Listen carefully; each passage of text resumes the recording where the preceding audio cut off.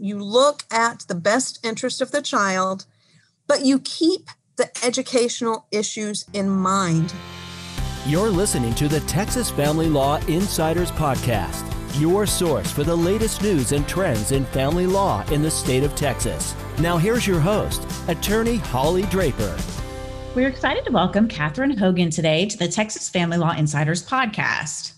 Catherine is the staff attorney on the education team at Disability Rights Texas. She advocates for students with disabilities to get appropriate educational services, including foster children in psychiatric facilities throughout Texas denied education by local school districts. Ms. Hogan is a graduate of Texas A&M University School of Law, a certified educational diagnostician, and a certified principal, and has taught in Texas public schools for 14 years. Thank you so much for joining us today. Well, thank you so much for having me. I'm very excited to be here. So can you describe for us, what do you do? Well, I always love to tell people about my job. I am an education attorney at Disability Rights Texas, and I help parents of students with disabilities to make sure that they get appropriate education in Texas public schools. I attend ARD meetings and 504 meetings. If agreements can't be reached at those, then I can file TEA complaints or OCR complaints or due process hearing requests. If administrative actions like that don't work, then there's always federal court. So what is the mission of Disability Rights Texas? Okay, well, Disability Rights Texas is the federally designated legal protection and advocacy agency for people with disabilities in the state of Texas. The mission of Disability Rights Texas is to help people with disabilities understand and exercise their rights under the law, ensuring their full and equal participation in society. I said that we were the protection and advocacy organization. Sometimes that's referred to as the P&A for the state of Texas. There's one P&A organization in each state, and that's who we are. We advocate for people who might not otherwise have people looking out for them. So are you kind of a governmental agency, or are you a nonprofit, or how exactly are you set up? We are a nonprofit. We're not a government agency. In fact, protection and advocacy agencies are not allowed to be government agencies. They have to be separate from the government because we are allowed access certain places that other agencies might not be allowed to go. For instance, government agencies might not be allowed to go. Whereas we're allowed to go monitor or investigate places where a person with a disability might be, to make sure that those people are not subject to abuse or neglect. And then in some ways we have more power than certain places, but in some ways we have less. We can go a lot of places that government agencies might not necessarily be allowed to go, but we don't have necessarily any power. We don't any power to arrest people or to charge people with crimes or anything like that. We have power to find out things and to investigate or to monitor certain places. And then if we need to file complaints with possibly CPS or with a law enforcement agency or something like that, then we would do so. And then they would look into it further at that point. Or if CPS has already investigated something, then we could still look into their investigation and ask them to reconsider certain things. So I know you handle educational issues, but I assume there are a variety of issues that your organization deals with. Yes, we have various different teams. I'm on the education team. When I was first hired by Disability Rights Texas, my title was not staff attorney. It was the education and children's mental health attorney. And I worked closely with a couple of members of a team called the IRCL team, or the Institutional Rights and Civil Liberties team, IRCL. And they actually typically deal with our P&A authority more than the education team necessarily would, because they might go into psychiatric facilities or prisons or any other place that a person with a disability might be and might be subject to abuse or neglect. And they can go in and monitor those things. So they typically deal with that more often than we would, although schools are included in those places that people with disabilities might be. So we certainly could use P&A authority in dealing with schools, but the IRCL team is more the experts on that. So as family lawyers, we see educational issues come up in a variety of ways, both in private family law cases and in CPS litigation. So today we'll talk about several issues that can be helpful to attorneys and possibly also parents if they happen to be listening, but helpful to attorneys as they help families navigate through these issues. So what should attorneys do and what can they advise parents to do if a student needs help at school? Okay, well, the first thing to remember, and I think most attorneys, this would come naturally to them. The first thing to remember is good communication.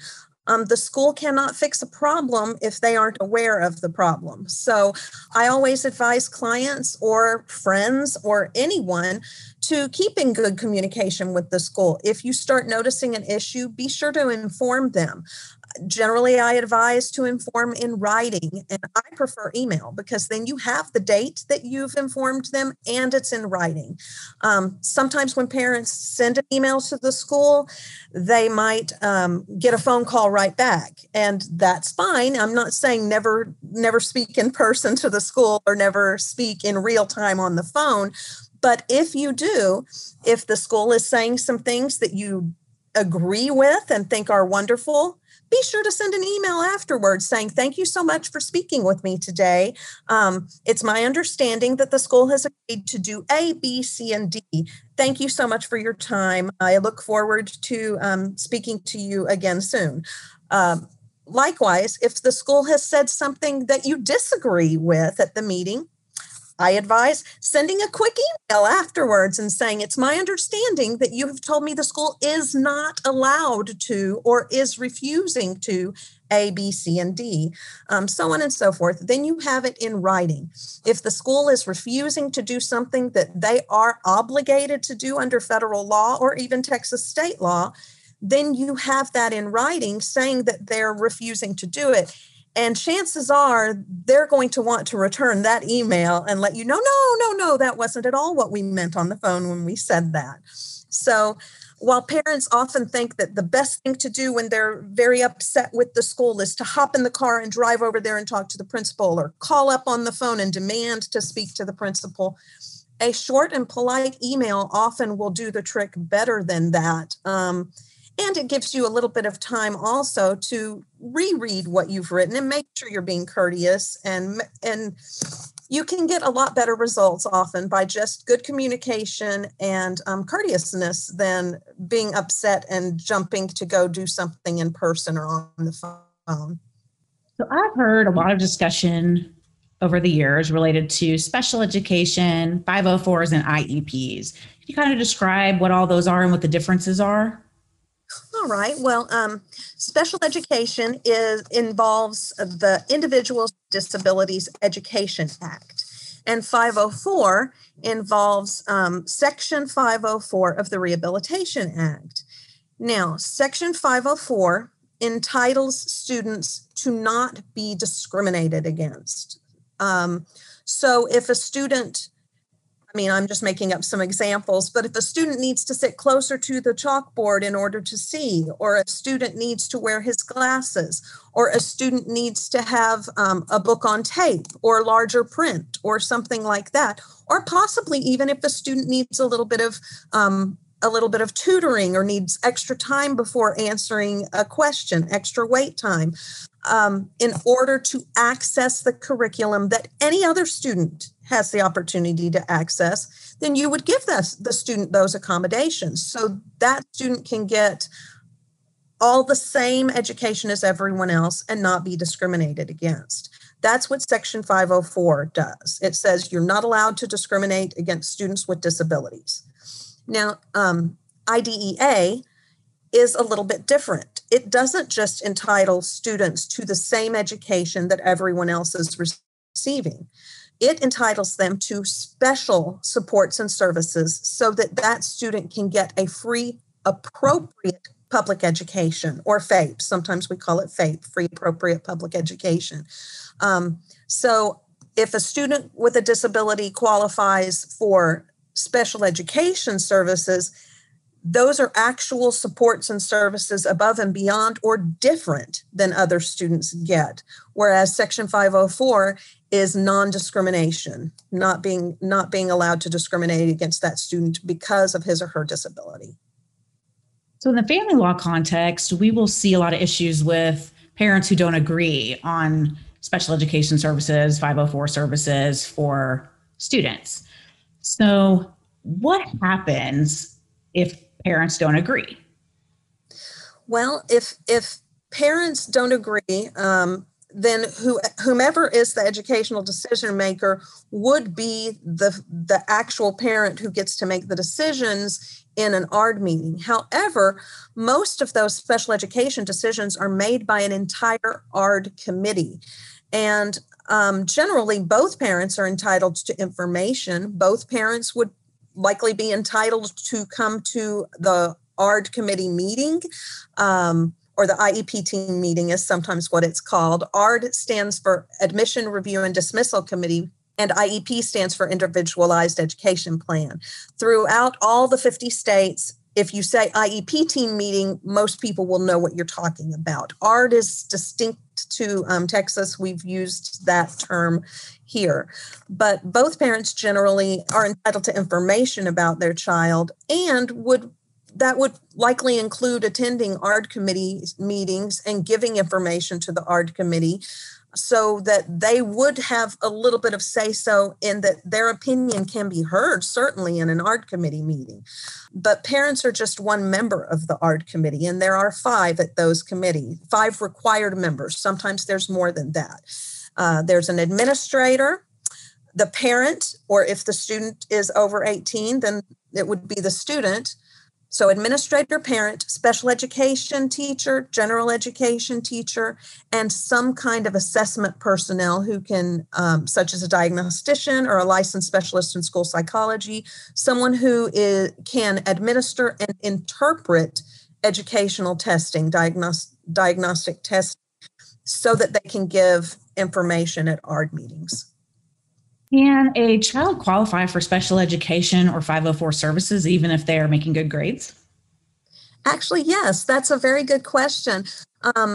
There are various categories of eligibility for special education, and there are no specific categories for Section 504. If someone has a disability and they need certain services in order to access the general curriculum or to access any services that the school offers, such as extracurricular or access the building, anything like that, then they should be entitled to not be discriminated against. Now, for special education services, there are certain eligibility categories that might not necessarily affect their student's academic performance. For instance, there is emotional disturbance, or ED is often what it's called, in which case it can affect academics, and that's generally when they notice it the quickest, is when a child's emotional issues are affecting their school performance, academic performance, but it can also affect their social interaction at school. It can affect how they behave in the cafeteria or on the playground, or it can even affect how they are interacting at home. And all of those are educational needs, even if they're not academic needs. And the school is required to help the student with all his or her educational needs, not just those that are academic. So I've looked at a 504 plan before, and as an attorney, my initial reaction was, none of this is enforceable. How do you even know? It's all vague and in the eye of the particular teacher. Do you see that as well? And, I've been told it's because, well, it needs to be that way because you can't make a black and white. I'm just curious what your thoughts are on that. Well, Actually, that is a very good point. Now, one thing you just said was that you looked at a 504 plan. A 504 plan is a little bit different than a special education plan, but the same problems that you just mentioned in it would exist in an IEP or a plan for special education students or students qualifying for those services as well. Sometimes things are written very generally. And it is much harder to enforce something general than it is something more specific. Now, at a 504 meeting, parents are actually not required members of the 504 team. The 504 team does not have to have all 5 members, as you've said. So the school can really write a plan without the parents there if they would like, and write it out however they feel it should be. And I tend to think that it is in the best interest of the school to make it more general so that it is harder to hold them accountable. Maybe that's a little cynical of me to say that. For instance, I'm not generally called when the relationship between the school and the parents is going just wonderfully. I'm typically called when there's problems, not when it's going well. But a special education plan or an IEP, individualized education plan, the parents are a team member. And if the parents think that something needs to be in there, very specific, then they're going to need to be firm in what they say and do at those IEP team meetings or ARD meetings. They need to say, how are we going to measure this? How are we going to measure that? How are we going to know that this has taken place? For instance, the goals need to be measurable goals and have time limits. And they need to be good goals, not just he will come to school and be happy. It needs to actually show that he's achieving something rather than just de minimis progress, some real progress for the student that actually makes a difference in his or her life. And quite often it is very hard for parents to disagree at the end of those meetings. But if they agree, then it's not the end of the world if they agree and then look later and go, wow, I don't like this plan. You can always go back to ARD. It's not like they're stuck there forever. You can go back to an ARD meeting and ask for changes and then disagree then. It's not like a contract where you've ruined your child for the rest of his high school career or elementary school career. You can make changes later, but it is important to hold your own and disagree at an ARD meeting if you don't think that things are written well or you don't think the plan is adequate to help your child. In CPS litigation, when kiddos in those cases are involved in either special education services or 504 services, can the attorneys representing those children or the attorneys representing parents be involved in that at all? Actually, yes, they could be involved in that. And if there's an attorney ad litem or a guardian ad litem, those people are definitely entitled to come to those meetings and have a voice. They're not actually ARD committee members, but they could have a voice. Actually, well, it depends on if they're actually designated as the parent, in which case they would be ARD committee members if one of them is also considered a parent. But there's a lot of things that can be done by attorneys in those situations.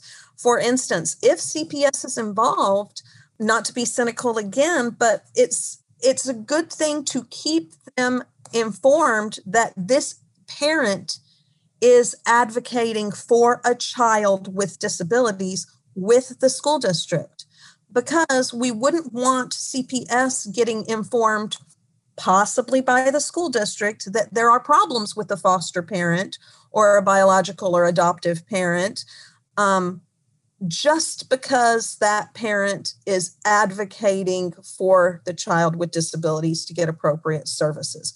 Not that school districts in Texas would ever do that. Of course not. It would be best to make sure CPS knows this foster parent is doing a good job and is very well versed in special education. He or she has been a special education teacher for 10 years and has had 3 previous children with special needs and has navigated this system. And so this foster parent is holding the school accountable and making sure they're doing a good job. If CPS knows that, then it's less likely that if they know that ahead of time, it's less likely that the school might possibly come along and say there's problems with this foster parent and the child needs to be moved elsewhere, because that would be horrible if that happened when you have a good, solid home life for a child and it to get something bad like that happen to the child due to just being a good parent and advocating. Yeah, and I can see schools, if they can get this child moved somewhere else, then it's not their problem anymore and they don't have to navigate all those issues. So another acronym that I've come across is FIE. What is an FIE? An FIE is a full and individual evaluation. If we're talking about an initial evaluation, that is the evaluation that would qualify or not qualify a student for special education services.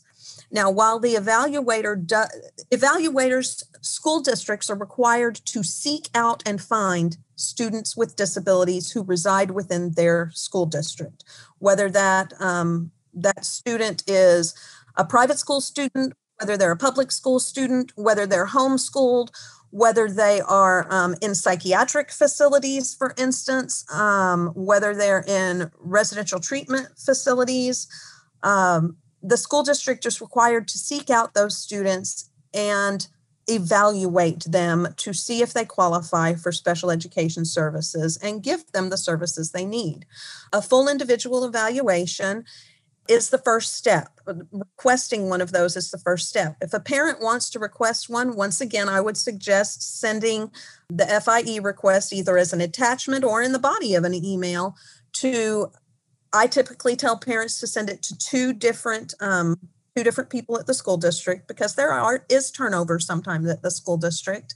And then you have proof of what the date is, because a school has a limited amount of time to then decide whether they are going to evaluate that student. And they send a consent for evaluation to the parents, because requesting an evaluation is not the same as consenting to the evaluation. It's called informed consent, and the school has to send some kind of consent form where they inform the parent of the types of assessment instruments and so on and so forth that they will be using on that student. And then the parent has to sign that consent form. And then after that consent is turned in, then the school district has 45 days to assess the student. And then after they have assessed the student, then they have 30 days to have the initial ARD committee meeting to determine whether that student qualifies for special education services or not. And it is not just the personnel who determine this. It is the entire ARD committee that determines whether the student qualifies for special education services or not. Now, the assessment personnel give a recommendation in their evaluation of whether they think the student should qualify, and that is typically what the committee goes by. But if the parent disagrees with that, or they disagree with the evaluation for some reason, then they're entitled to request an independent educational evaluation, or IEE, and they can get that at public expense. So they can go find an independent evaluator, as long as this evaluator meets the same criteria as the school evaluators, and they can get that student evaluated. And the ARD committee is obligated to consider that evaluation, when that independent educational evaluation, when determining whether the student qualifies for special education services or not. So I think with the issue of informed consent, that's where we oftentimes will see two parents who maybe are divorced or never were married to begin with, but that don't get along, where one parent will consent and the other one will not. Is that a situation where the parents need to go to court to get somebody exclusive rights, or does the school or the system have a way of sorting that out? That is a difficult question. Generally, there is one parent that has the educational rights once the disputes start happening. They do have one parent that has educational rights. Most of the time, I believe that schools would go by, they assume that the parents do have educational rights when they have custody of the student or whatever, and they don't generally ask for two signatures most of the time. But that is a very difficult question, and it is much like all the other information at school. There is a parent who the buck stops with that parent when they're separated or divorced, and the other one is entitled to information, but not necessarily to make the final decisions. Because we certainly see a lot of divorce decrees or custody orders that have either joint agreement required on educational decisions, or each one has the independent right subject to notice or consultation, or just plain independent.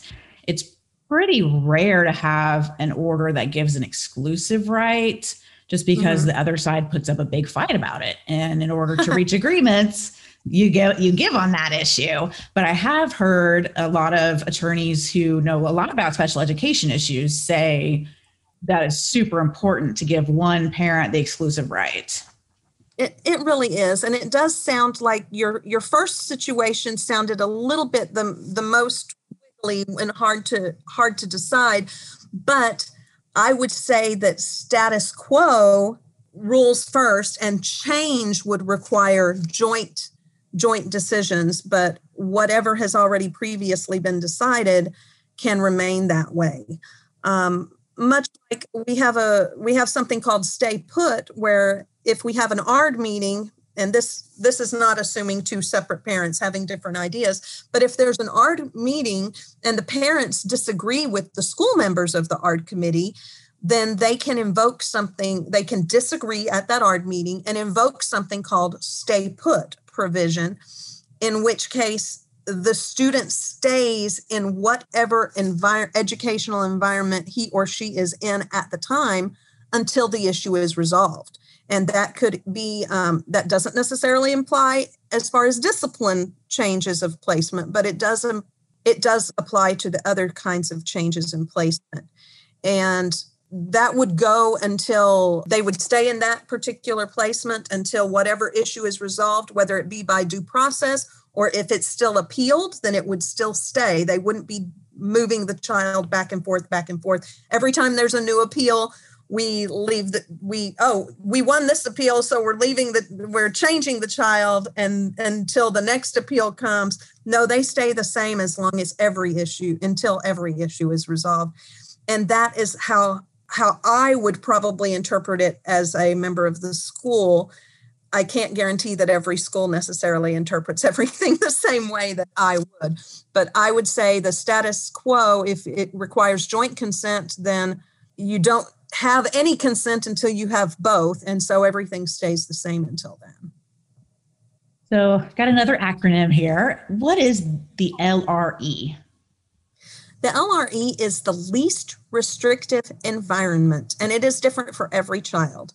Schools are required to educate students in that student's least restrictive environment. They're required to educate the student with his or her non-disabled peers as much as possible.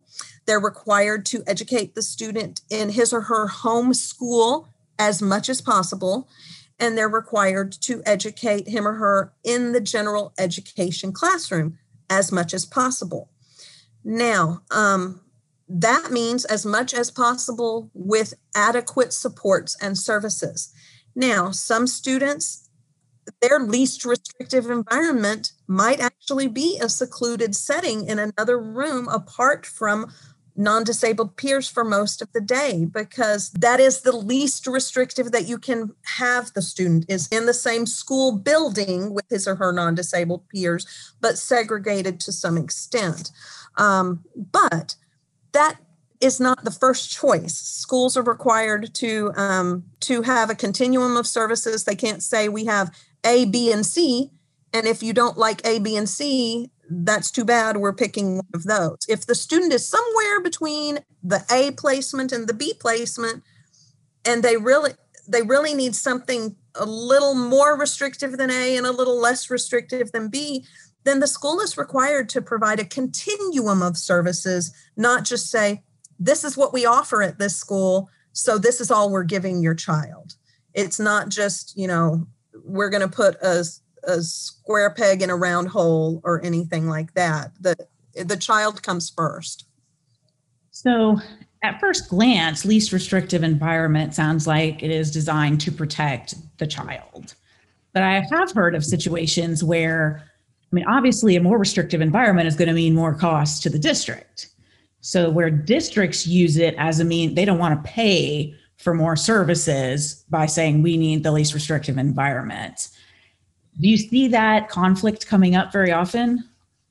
Actually, we don't see that as often, but I wanted to correct something that might seem a certain way on first glance. But typically, segregating a bunch of students who the school has determined, these students are all alike and need to be educated the same way, let's stick them in a classroom by themselves, that is typically that is less expensive than letting each one of them go out to their individual classrooms with possibly a one-on-one aide. Each one of them, school districts do not like to pay for one-on-one aides for 5 different students. They'd rather have one teacher aide in a room all by themselves and not let them be around their non-disabled peers because it does save them money. As far as equipment, if there's specialized equipment that certain students need, it's much easier to have all that specialized equipment in one place than to have that all over the place, and allowing the students to stay in their home school and allowing the students to each be in all their individual classes. So typically we don't necessarily see it that way. And there is some issues with funding and how Texas funds special education. And I'm not a policy attorney with Disability Rights Texas, and Disability Rights Texas generally just educates rather than advocates for legislature to do certain things, or telling people, go call your congressman. Well, feel free to call your congressman or congresswoman, but we're not going to tell you what to tell them. But there are some funding issues which encourage schools they get more funding for segregating students in more restrictive environments, and they get less funding for having them mainstream.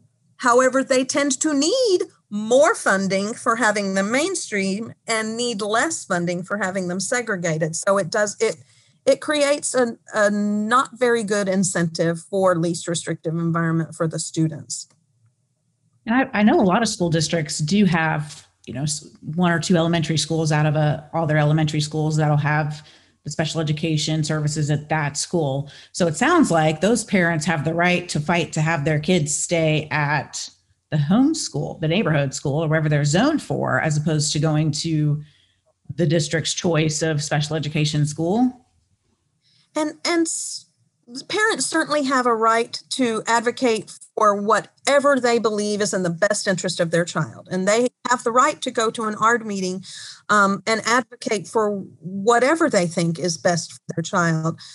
However, if there are specially trained personnel at a certain school, or there is special equipment at a certain school, then that might very well actually be the least restrictive environment for that child. We're certainly not saying that all students need to be educated in the general ed classroom without any teacher aides, without any extra supports and services, and they'll all be successful. Parents really do need to be involved and try to come up with ideas with the ARD committee. It's supposed to be a cooperative committee where they come up with what is best for the child. Much as in family law, they're trying to come up with what is the best interest of the child. That's what should be happening in special education law at the schools, is the school and the parent should work together to come up with the best possible education for the student. So one of the things mentioned in your bio was about foster children in psychiatric facilities. And I'm sure there's also non-foster children that end up in psychiatric facilities.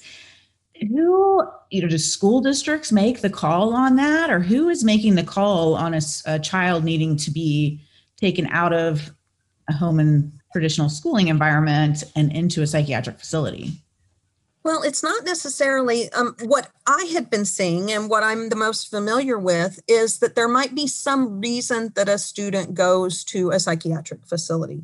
For instance, there is some issue at home, or maybe it did happen at school, but they end up getting admitted to a psychiatric facility. And it is in general foster children that I'm speaking about, but it could happen to other people, other children as well. And then once they are in the facility, foster students might possibly lose their placements. And then they are the child is in the psychiatric facility without a placement. So the psychiatric facility ends up being the placement for the student, and they don't have somewhere else to go. So when the original issue that might have gotten, here it's a short-term psychiatric facility, maybe 10 or 12 days is how long people are supposed to stay. And some foster children were staying possibly months, even some of them over a year. And whatever issue is resolved within 10 or 12 days, but yet they're stuck there. And that is not necessarily the issue that the education team deals with. But to add insult to injury, when they were in those facilities, most of the time throughout the state of Texas, the local school district, which is required to educate students residing in their school district, including those at psychiatric facilities, most of them were not providing any education services to the psychiatric facilities. And so, whereas the Urkel team would be trying to get these students out of psychiatric facilities and in more appropriate placements, because people should not be living in psychiatric facilities, the education team was trying to, at least while they are there, getting them education so they're not 3, 4, 5 months behind in school when they finally get out. So that's typically what we were seeing. However, for parents to know is if your child is in a psychiatric facility that you have admitted them to, or they're admitted for some reason, yes, you can go on and keep bringing makeup work from the school, their typical school that they've been going to. But if your child is not really getting the education that he or she is supposed to, just by you running back and forth with makeup work and things, the local school district where the psychiatric facility is located is required to provide education for the students there upon enrollment. And as far as foster children or homeless children or anything like that, enrollment means telling them, enroll this kid. As far as a student who actually does have a parent, not a foster or homeless student, then yes, the parent would need to get involved and say, I want my student and my child enrolled in school in this school district now that he or she is residing in the psychiatric facility. Most of the time, it's children though. So it wouldn't be then the district where the child had been attending that's responsible. It shifts to the district wherever that child ends up. Correct. And that's not to say that they can't.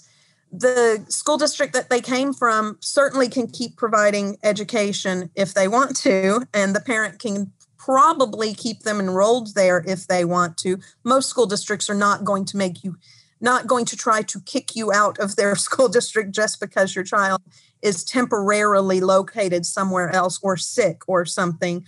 If they're in a hospital or in a psychiatric facility, if they're hospitalized long-term, they're entitled to homebound services. They're entitled to services at a psychiatric facility as well if they're there.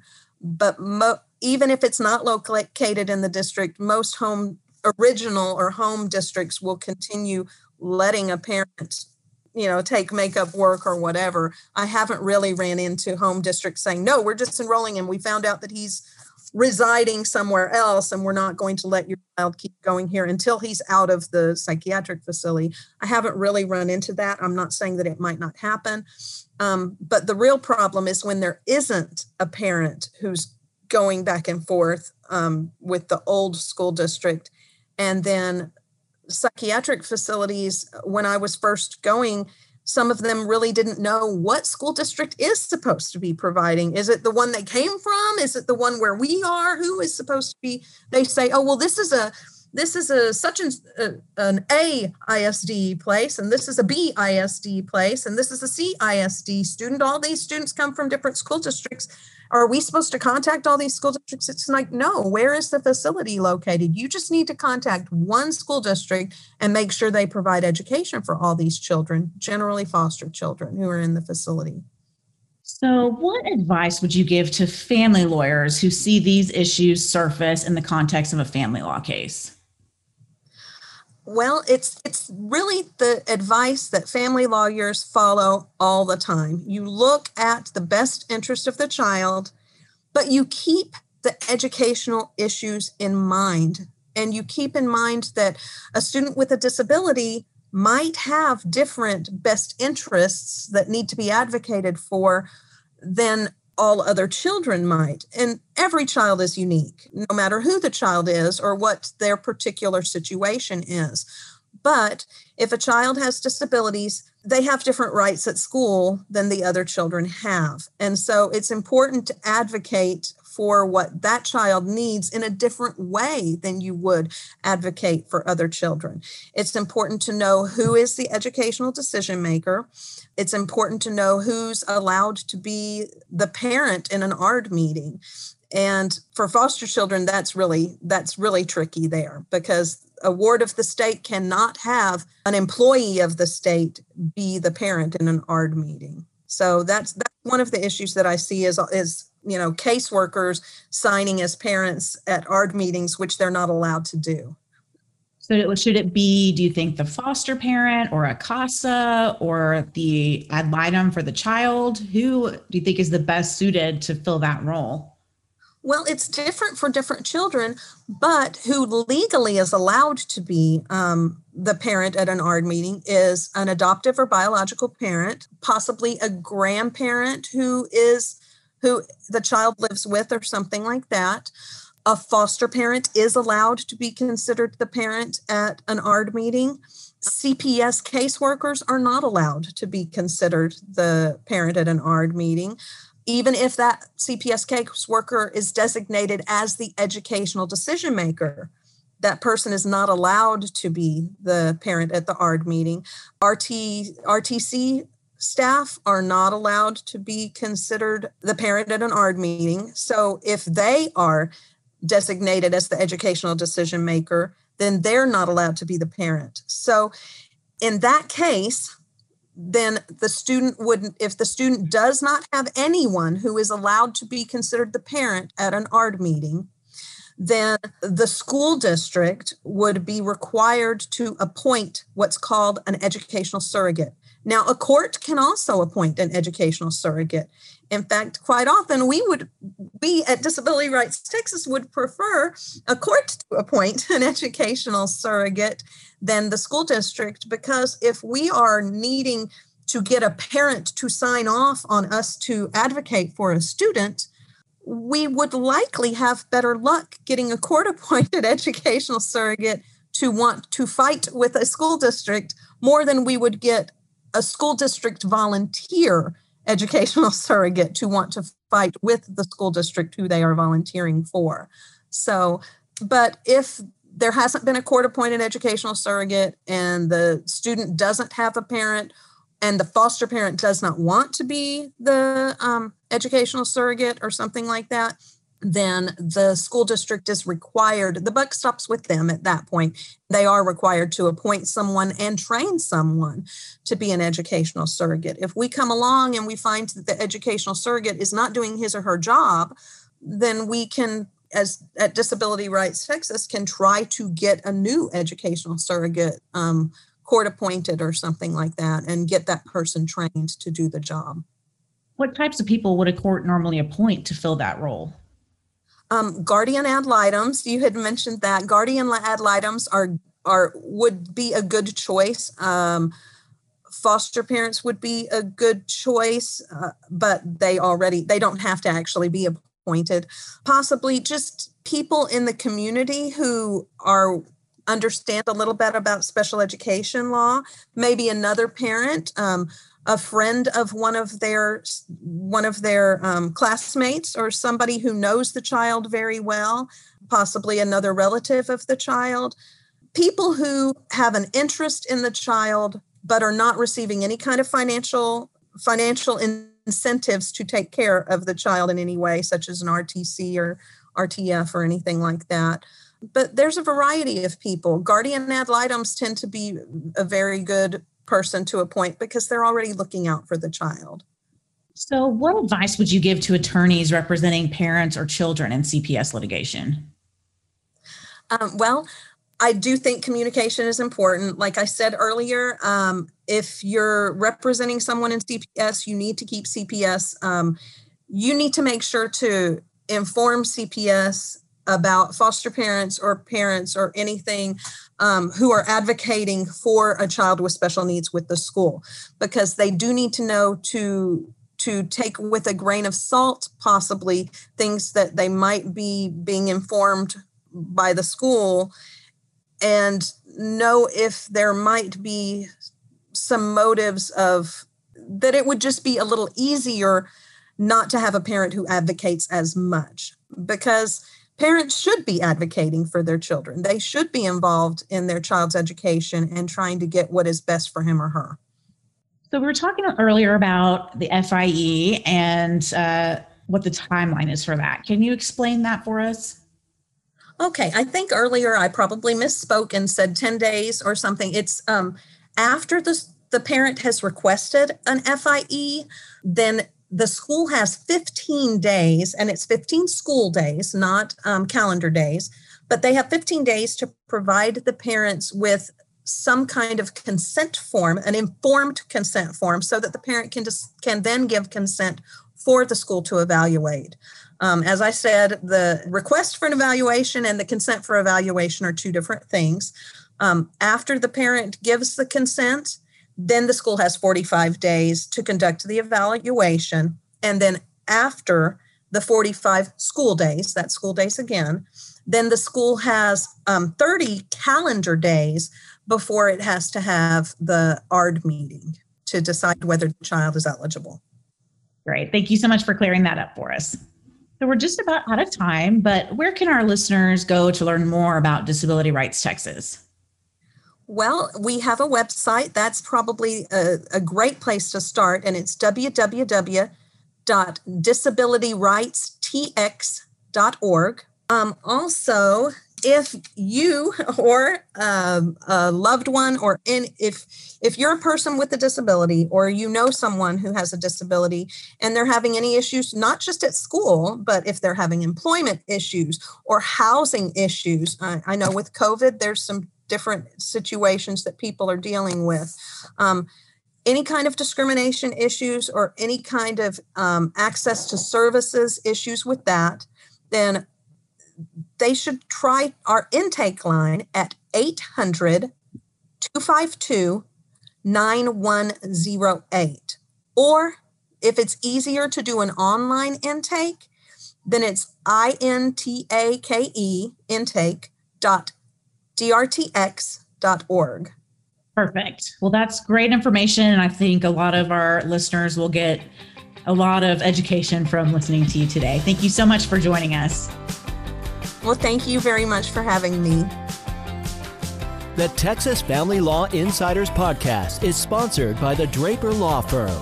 We help people navigate divorce and child custody cases and handle family law appellate matters. For more information, visit our website at www.draperfirm.com.